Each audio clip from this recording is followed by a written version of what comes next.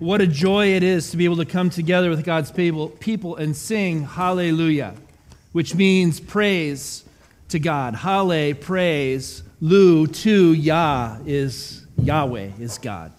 And so we celebrate that we can sing hallelujah to God through life's ups and life's downs.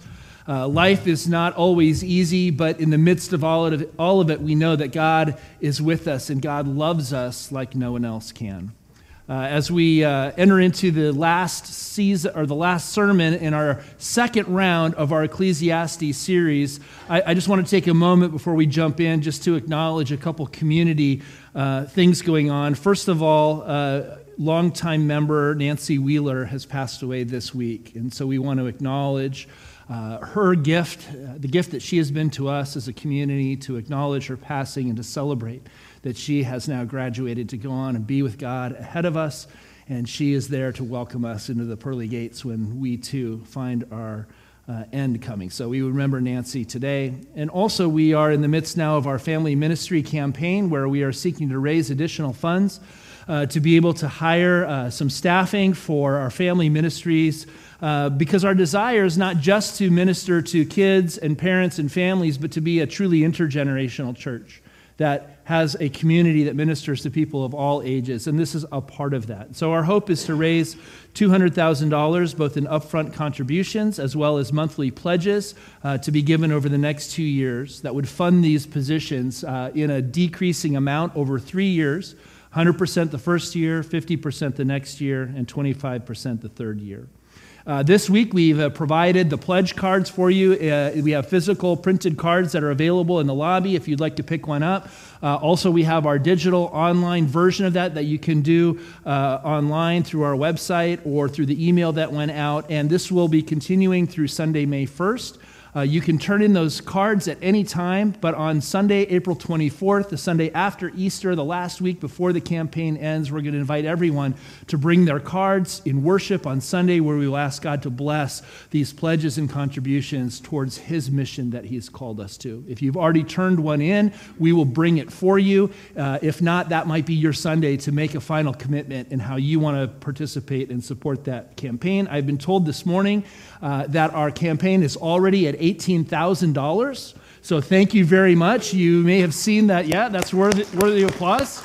That's a great start. You may have seen the house in the lobby that we're going to fill up with orange balls because we know that orange represents the heart of the family, which is red, and the light of the gospel, which is yellow. And when we marry those together, we get the color orange. And that's our heart, is to be a church that really welcomes families and helps parents to become the disciplers of their own kids.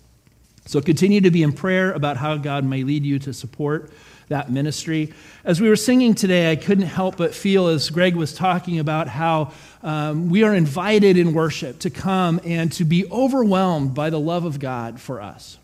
And I couldn't help but feel personally how more often than not, if you're like me, sometimes I feel overwhelmed by life. And maybe you come this morning with the burdens of life and work and family and all the cares and the burdens that you carry with you. And life can sometimes just feel overwhelming, or as Ecclesiastes tells us, toilsome. But we're invited to remember again, as we look into God's word and we worship together in God's community, is that God's mercy is more. God's love for you and for me is overwhelmingly more than all the cares and the burdens that this world could heap on us. And so I invite you to open your heart and your mind again this morning as we turn to God's word, to maybe hear a word for you through God's Spirit of His eternal and everlasting love for you, and an invitation to discover the overwhelming nature of His grace and His mercy, which can lift us out of our own despair and the toilsome nature of life in this world, and to discover the peace and the contentment and the joy that God tells us is available to us through His Son, Jesus Christ. It's in His name that we pray today. God bless this time of looking into your word. Help us to see your hand in all that we experience and to find joy in the midst of every season of life. Amen. And so, as I said, we wrap up round 2 today. We'll be ending with the second half of chapter 7. And in the quest to find fulfillment and satisfaction and meaning in life, to find the good life, the tov life, as the teacher, which is what Ecclesiastes means in English, has been telling us that wisdom is a good thing. Wisdom is something that actually does bring a benefit to a person. In fact, it is something that can actually be left to the generations after us as an inheritance if we are able to find true wisdom and to pass it on to others. However, he also wants us to remember and to be clear that its benefits, the gain that it can provide, which is his big question, right? Is what gain is there in life that we can find in this world? Even the gains and the benefits of wisdom are contingent and limited for us human beings who live life under the sun. Having wisdom and knowledge, while important, doesn't give us the ability to be able to manage and control our lives ourselves. It doesn't give us independence from the God who created us and the God who continues to rule over the universe that he's made. And so the teacher has gone to great lengths to help us to understand that wisdom is profitable if it allows us to see the reality more honestly and more clearly, and to be able to live within the reality that God has created. You see, the true value of wisdom, he tells us, is when we allow it to begin to dispel the illusions that we bring to life, the lies that we believe about who we are or who we should be or the kinds of lives we should expect to experience. And in this, it helps us to point us away from the futility and the chasing after things that we can't manage or control and were never designed to be within our power, the futility that we find in chasing after the wind, and moves us in the direction of where we can find true fulfillment and happiness and contentment in life. Paradoxically, however, the teacher has also identified that wisdom can bring us sorrow and grief. Exactly because it gives us the clear insight into the true nature of who we are and the world that we live in. And so the crucial piece of wisdom for living life in this world then is to remember that our lives, as those who have been created by God in this world that we live under the sun, were created by him and continue to be ruled by him. Therefore, he says the beginning of wisdom is for us to center our lives on that reality, that he is God and that we are not. And so the first and most important thing he says in verse 13 of chapter 7 that we can spend time doing, that we can invest our lives in, is to consider what God has done. To think about, to reflect on, to remember the things that God has done that help us to understand the truth of the nature of life that we live and the invitation that God has given us to put our full trust and our faith in him for our happiness and our meaning and our satisfaction. He says, who can straighten what he has made crooked? When times are good, be happy. But when times are bad, consider this: God has made the one as well as the other. Therefore, no one can discover anything about their future. See, true wisdom, the teacher says, only operates within the fixed parameters of the life that is defined by the God who gave it to us as a gift and who made the universe as it is. So the teacher seeks to balance a healthy appreciation for wisdom on the one hand with a critique of its human limitations on the other, so that we don't fall victim into somehow thinking that through gaining wisdom and knowledge and understanding, even wisdom and knowledge and understanding of God, is something that we can use to control our lives or to be able to manufacture the kind of life that we think we want or that we deserve. In verse 15, that's why he says, in this meaningless or this futile life of mine, I have seen both of these. The righteous perishing in their righteousness, and the wicked living long in their wickedness. So do not be over-righteous, neither be over-wise. Why destroy yourself? Do not be over-wicked, and do not be a fool. Why die before your time? It is good to grasp the one and not let go of the other. Whoever fears God will avoid all extremes. Wisdom makes one wise person more powerful than 10 rulers in a city. Wisdom, if we really look at it from God's hand to ours tells us that even though it can help lead us into a more righteous experience of life in this world, it is only partially to be grasped by us as human beings, and that on this side of heaven, we also have to remember that even our own human righteousness is always mixed in with our human wickedness and sinfulness, and that we don't have the power to overcome the brokenness and the sin with which we live each day in every way. Wisdom, although beneficial, is never a key that can be used to live in independence of our need for God and for His salvation in our life. To unlock the secrets of the universe and to shape our human existence after our own ideas and designs and dreams and desires, to be able to grab hold of the reins of life and choose our own destinies.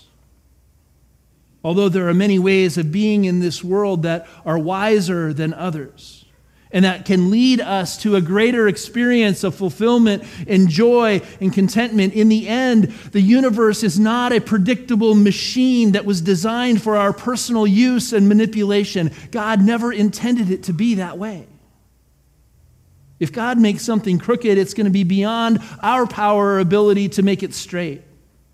And so the wise person accepts life as it is, as God's creation and as God's gift, putting their trust and their faith in His goodness and His wisdom.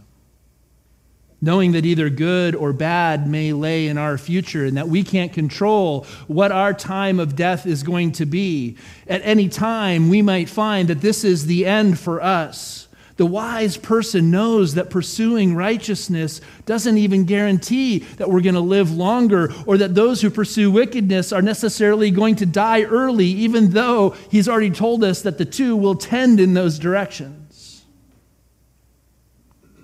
The pursuit of wisdom and righteousness itself can't be sought as a guarantee for success in living. The benefit of wisdom is not that it makes life predictable and controllable. In chapter 3, if we remember, the teacher clearly taught us that it is God who is in control of all the times and the seasons, and we can't even figure out from the beginning to the end what His design and His scheme for our lives is. And so those who are wise learn to accept their human limitations and to appreciate each moment, this moment, the eternal now, as God's gift to you and to me. Those who fail to understand the wisdom of living in the present and who think that life is not so much a gift to be received as something to be pursued and to be capitalized on, who commit their lives to striving after and struggling against the very reality of their own human limitations rather than learning to live in harmony with it, are the very ones, the teacher says, who will ultimately find no benefit and no worth in living to speak of. In her book, Present Over Perfect, which I love the title, and I was gravitated to it because I think her title captures in a very simple way what I think Kohelet's teaching is for us. Shauna Nyquist describes her journey out of a life of futility and one into more fulfillment as one where God gently led her to discover the good life, like a song in the heart, as a life of letting go of everything she used to try and manage and control her experience, and in the process to discover. As Eugene Peterson puts it so eloquently in his message paraphrase of the Bible, the unforced rhythms of grace. I want to invite you to listen to some of her words on her journey from page 97. Here she says, God in His goodness has been doing this thing in my life for a long time, surprising me, drawing me along to places I could never have imagined. Whatever thing you think you can't do without, alcohol, shopping, the number on a scale, the car, that secret habit, the workout, the pills, the lies, the affair, the money, the success, the cutting. Whatever it is that you clutch onto with angry fists, that you grab like a lifeline. When you release that thing, when you let it go, that's when you'll hear the notes between the music. That's when you'll feel the groove, the rhythm you were made to feel, that you've covered over 1,000 times with noise and motion and fear and all the things. When you hear it, you'll realize it sounds a lot like your own heartbeat. The rhythm of God, the rhythm of life, pumping in your chest, the most beautiful song you've ever heard. Isn't that amazing? Love her writing. See, the teacher also knows that wisdom and knowledge is attractive to some people because it appears on the surface to offer the possibility of greater control and manipulation of life. That some people believe even that our understanding and our knowledge of faith and of religion and of God's word gives us the wisdom and the ability to manage lives on our own. Consequently, the righteous person, it is thought, can guarantee for herself or himself greater blessings from God, including long life and financial prosperity, which is part of the whole prosperity gospel that has arisen in the modern world. Yet for the teacher, this represents a profound misunderstanding of the true nature of the world we live in. While people should indeed avoid excessive foolishness and wickedness, he says, which do not lead to the good life that God intends, he's equally adamant that as people we should avoid excessive righteousness and wisdom when they too are used only as a means to an end for ourselves. Both of these are ultimately incompatible with what true biblical wisdom is, that reminds us that the fear of God or the reverence for who God really is the beginning of godly wisdom. You see, both kinds of wisdom represent their own path toward refusing to accept the limitations of our human existence before God who created us. And those who pursue even righteousness with the intent of finding their own gain in life, hoping to find a fingerhold as they climb the ladder of success, are just as guilty of arrogance and sin as those who pursue wickedness with the same underlying motivations. How easy it is, the teacher tells us, to put a religious spin on our life and somehow think that we're better than those who are not pursuing faith and righteousness as good as we are.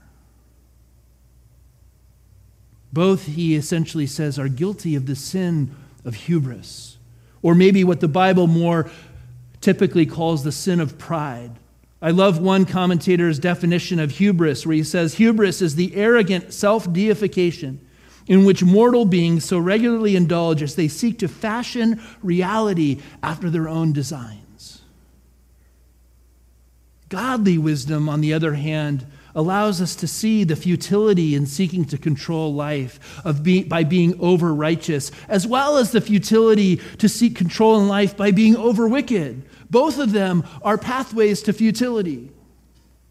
Now, in actuality, it doesn't say, as the NIV has it, whoever fears God will avoid all extremes.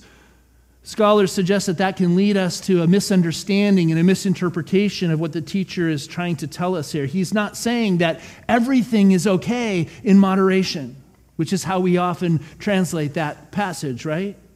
As if any behavior that's within the two extremes is equally acceptable and will lead us to the good life that God desires for us. More literally, he says, whoever fears God will go out from both, or will proceed from both. That both truths, that extreme righteousness and extreme wickedness with a desire to manage and control lives ourselves, are both doomed to failure.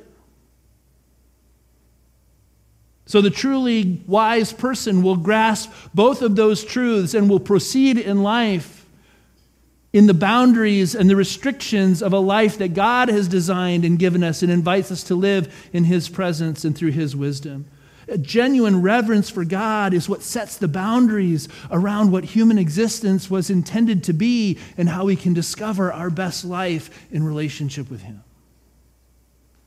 Although wisdom can be pursued for the wrong reasons, nonetheless, he said it is a power for living. In verse 19, right? He says, indeed, there is people who are one person with wisdom is better than 10 rulers of a city. But we must always pursue wisdom and righteousness with deep humility. Because he says we're all sinners, right? Verse 20, indeed, there is no one on earth who is righteous. No one who does what is right and never sins. So don't think of yourself more highly than you ought, he says. And don't live your life for what other people think of you.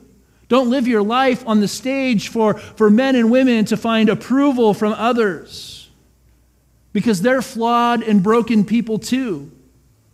In verse 21, he says, don't pay attention to every word that people say, or you may hear your servant cursing you.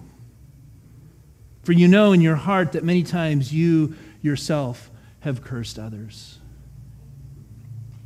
Anyone freeway driving? So don't live your life for the praise of other people. Don't live your life for the approval of others. That's a trap, he says. It's a pit that we fall into. It's the first step that leads us away from living our lives first for God. And it opens the door for us to begin to see others as objects to be used for the benefit of our own lives rather than people to be loved. And this not only impacts our relationships with people at work and at school and here at church, but it can have a dramatic impact on our most intimate and personal relationships at home, including our marriages. In a kind of wisdom statement of her own, again, I want to share with you Shauna Nyquist's book, Present Over Perfect, where she says, it is better to be loved than admired. She goes on page 113 to say, it seems to me that one of the great hazards is quick love, which is actually not love, but charm. We get used to smiling, hugging, bantering, practicing good eye contact. And that's easier than true, slow, awkward, painful connection with someone who sees all the worst parts of you. Your act is easy. Being with you, deeply with, is difficult. It is better to be loved than admired. It is better to be truly known and seen and taken care of by a small tribe than adored by strangers who think they know you in a meaningful way. We know that's true, but many of us functionally have gotten the math wrong in one season or another. And in many ways, we're utterly unprepared for the true intimacy required for deep, vulnerable relationships in marriage. So don't live your life for the praise of others. Approval can be a trap.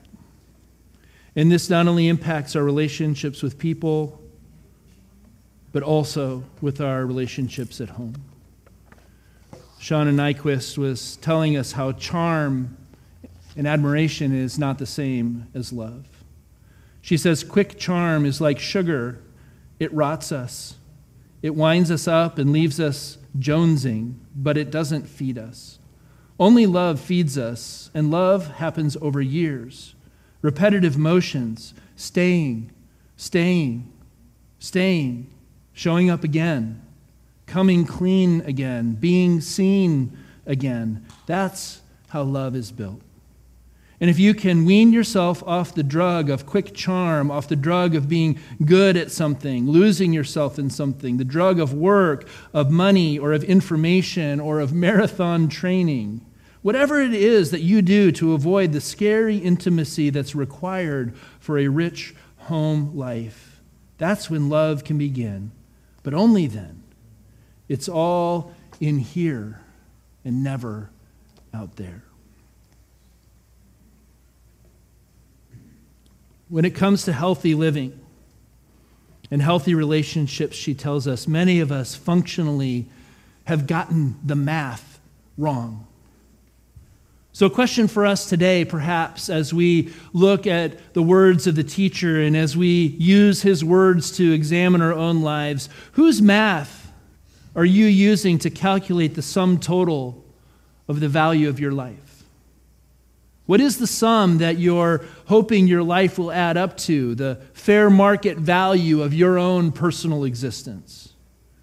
And too many of us, both the teacher and Sean and Nyquist are telling us, have gotten the math wrong.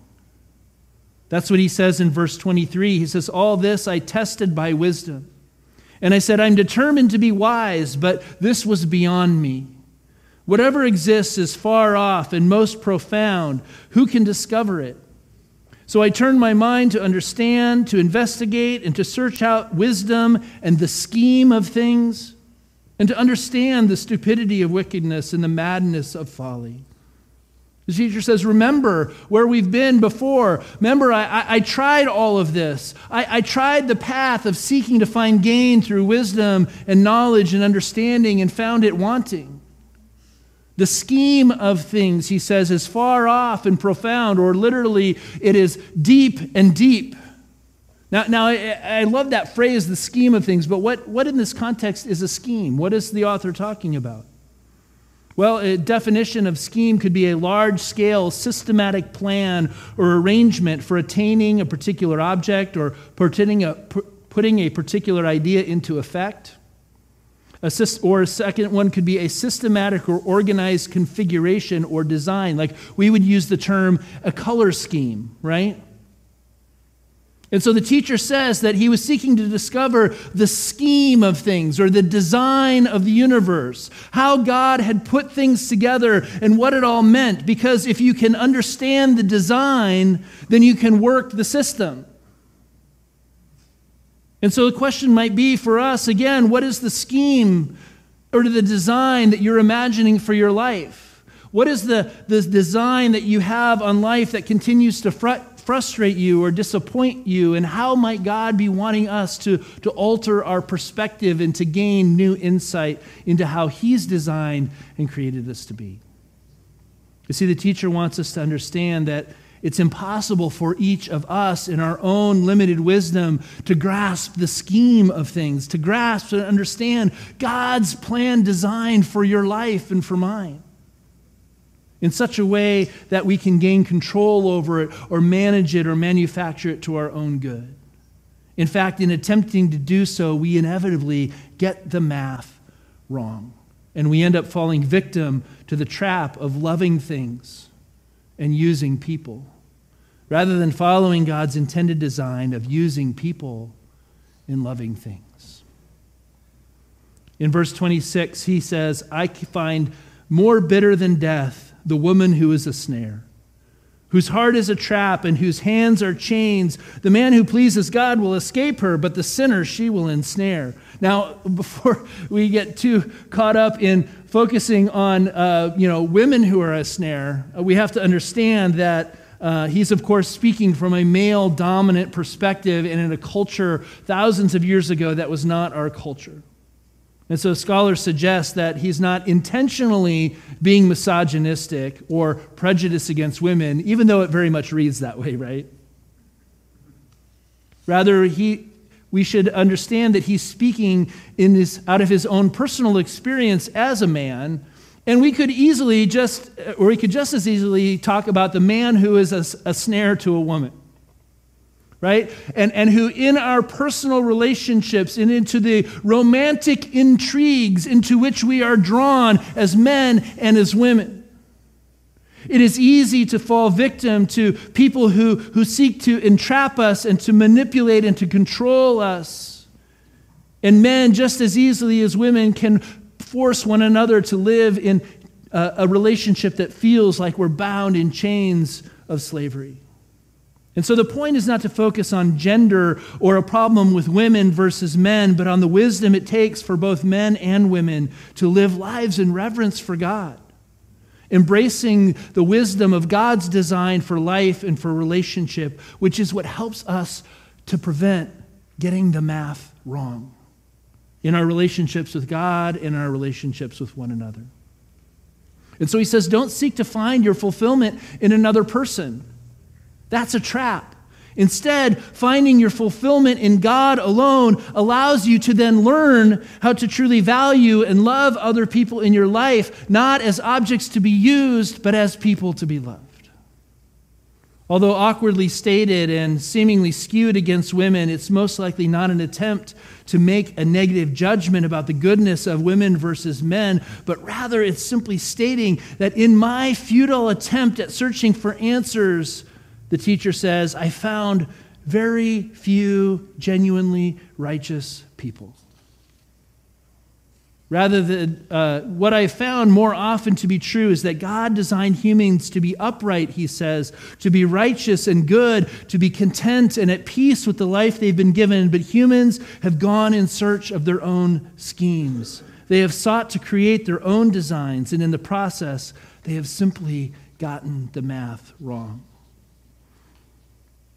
Ian Provan, in his commentary on Ecclesiastes, says, when we think we can know it all, or achieve it all, or master it all, seeking to shape life to our own ends, we unwittingly seek to displace God from his throne and to put ourselves there instead. We are the modern inheritors of the Tower of Babel from Genesis 11, seeking to build through our own wisdom and our own technology a new city with a tower that reaches to the heavens so that we may make a name for ourselves. All the while, he says, the earth is full of violence. And I believe the teacher wants us to wrestle with the fact that religion itself can represent, in many of its expressions, an attempt by human beings to control their own lives and their own destinies in a way that still fails to reckon with the true nature of the life that we actually live. We cannot seek to use and manipulate God by means of accumulating religious knowledge and wisdom and understanding of the Bible without truly submitting ourselves to the lordship of Christ in our lives. True religion, the Bible says, has as its heart a love for God that manifests itself in a love for others, in both of which the self looks outward rather than inward and gives life away rather than finding how to produce gain for the self. And so in this way, again, the book of Ecclesiastes is very much, I'd like to suggest, a preparation and a foreshadowing for us to be able to understand the true message of the gospel of Jesus Christ. The good news that God has revealed about his love and his grace through his son, Jesus. You see, in the New Testament, true wisdom is ultimately linked to the person of Christ, and that it attacks any wisdom that is ultimately pursued apart from him. There is a human wisdom that opposes God and that God opposes. It's a wisdom that he intends to frustrate, and in the end, he will overcome. In 1 Corinthians 1, 18 to 25, we won't have time to read the whole thing, but Paul says in verse 23, we preach Christ crucified. A stumbling block to Jews and foolishness to the Gentiles, but to those whom God has called, both Jews and Greeks, Christ, the power of God and the wisdom of God. For the foolishness of God is wiser than human wisdom, and the weakness of God is stronger than human strength. And so the teacher has come full circle and identifies the problem. The problem of human life in this world is that God has created you and me to be upright and to be righteous and to live in our relationship with him. But we have gone running after many and different schemes in our own designs. And in Jesus, God invites us all to repent of our wandering and to come back to life in God and to discover in him a wisdom for living that isn't based on our need to manage and control life, but to really receive every moment as a gift from him. And as a result, that we too become people who have wisdom and love and grace to share with others as we allow that to be the inheritance that we pass on to our kids and to their kids and to every generation after us. The only safe kind of wisdom, the teacher says, is a wisdom that is rooted in God. And the Bible tells us is centered in the person of Jesus Christ, which thus knows its desperate need for God's mercy and grace and receives all of life as his gift to us.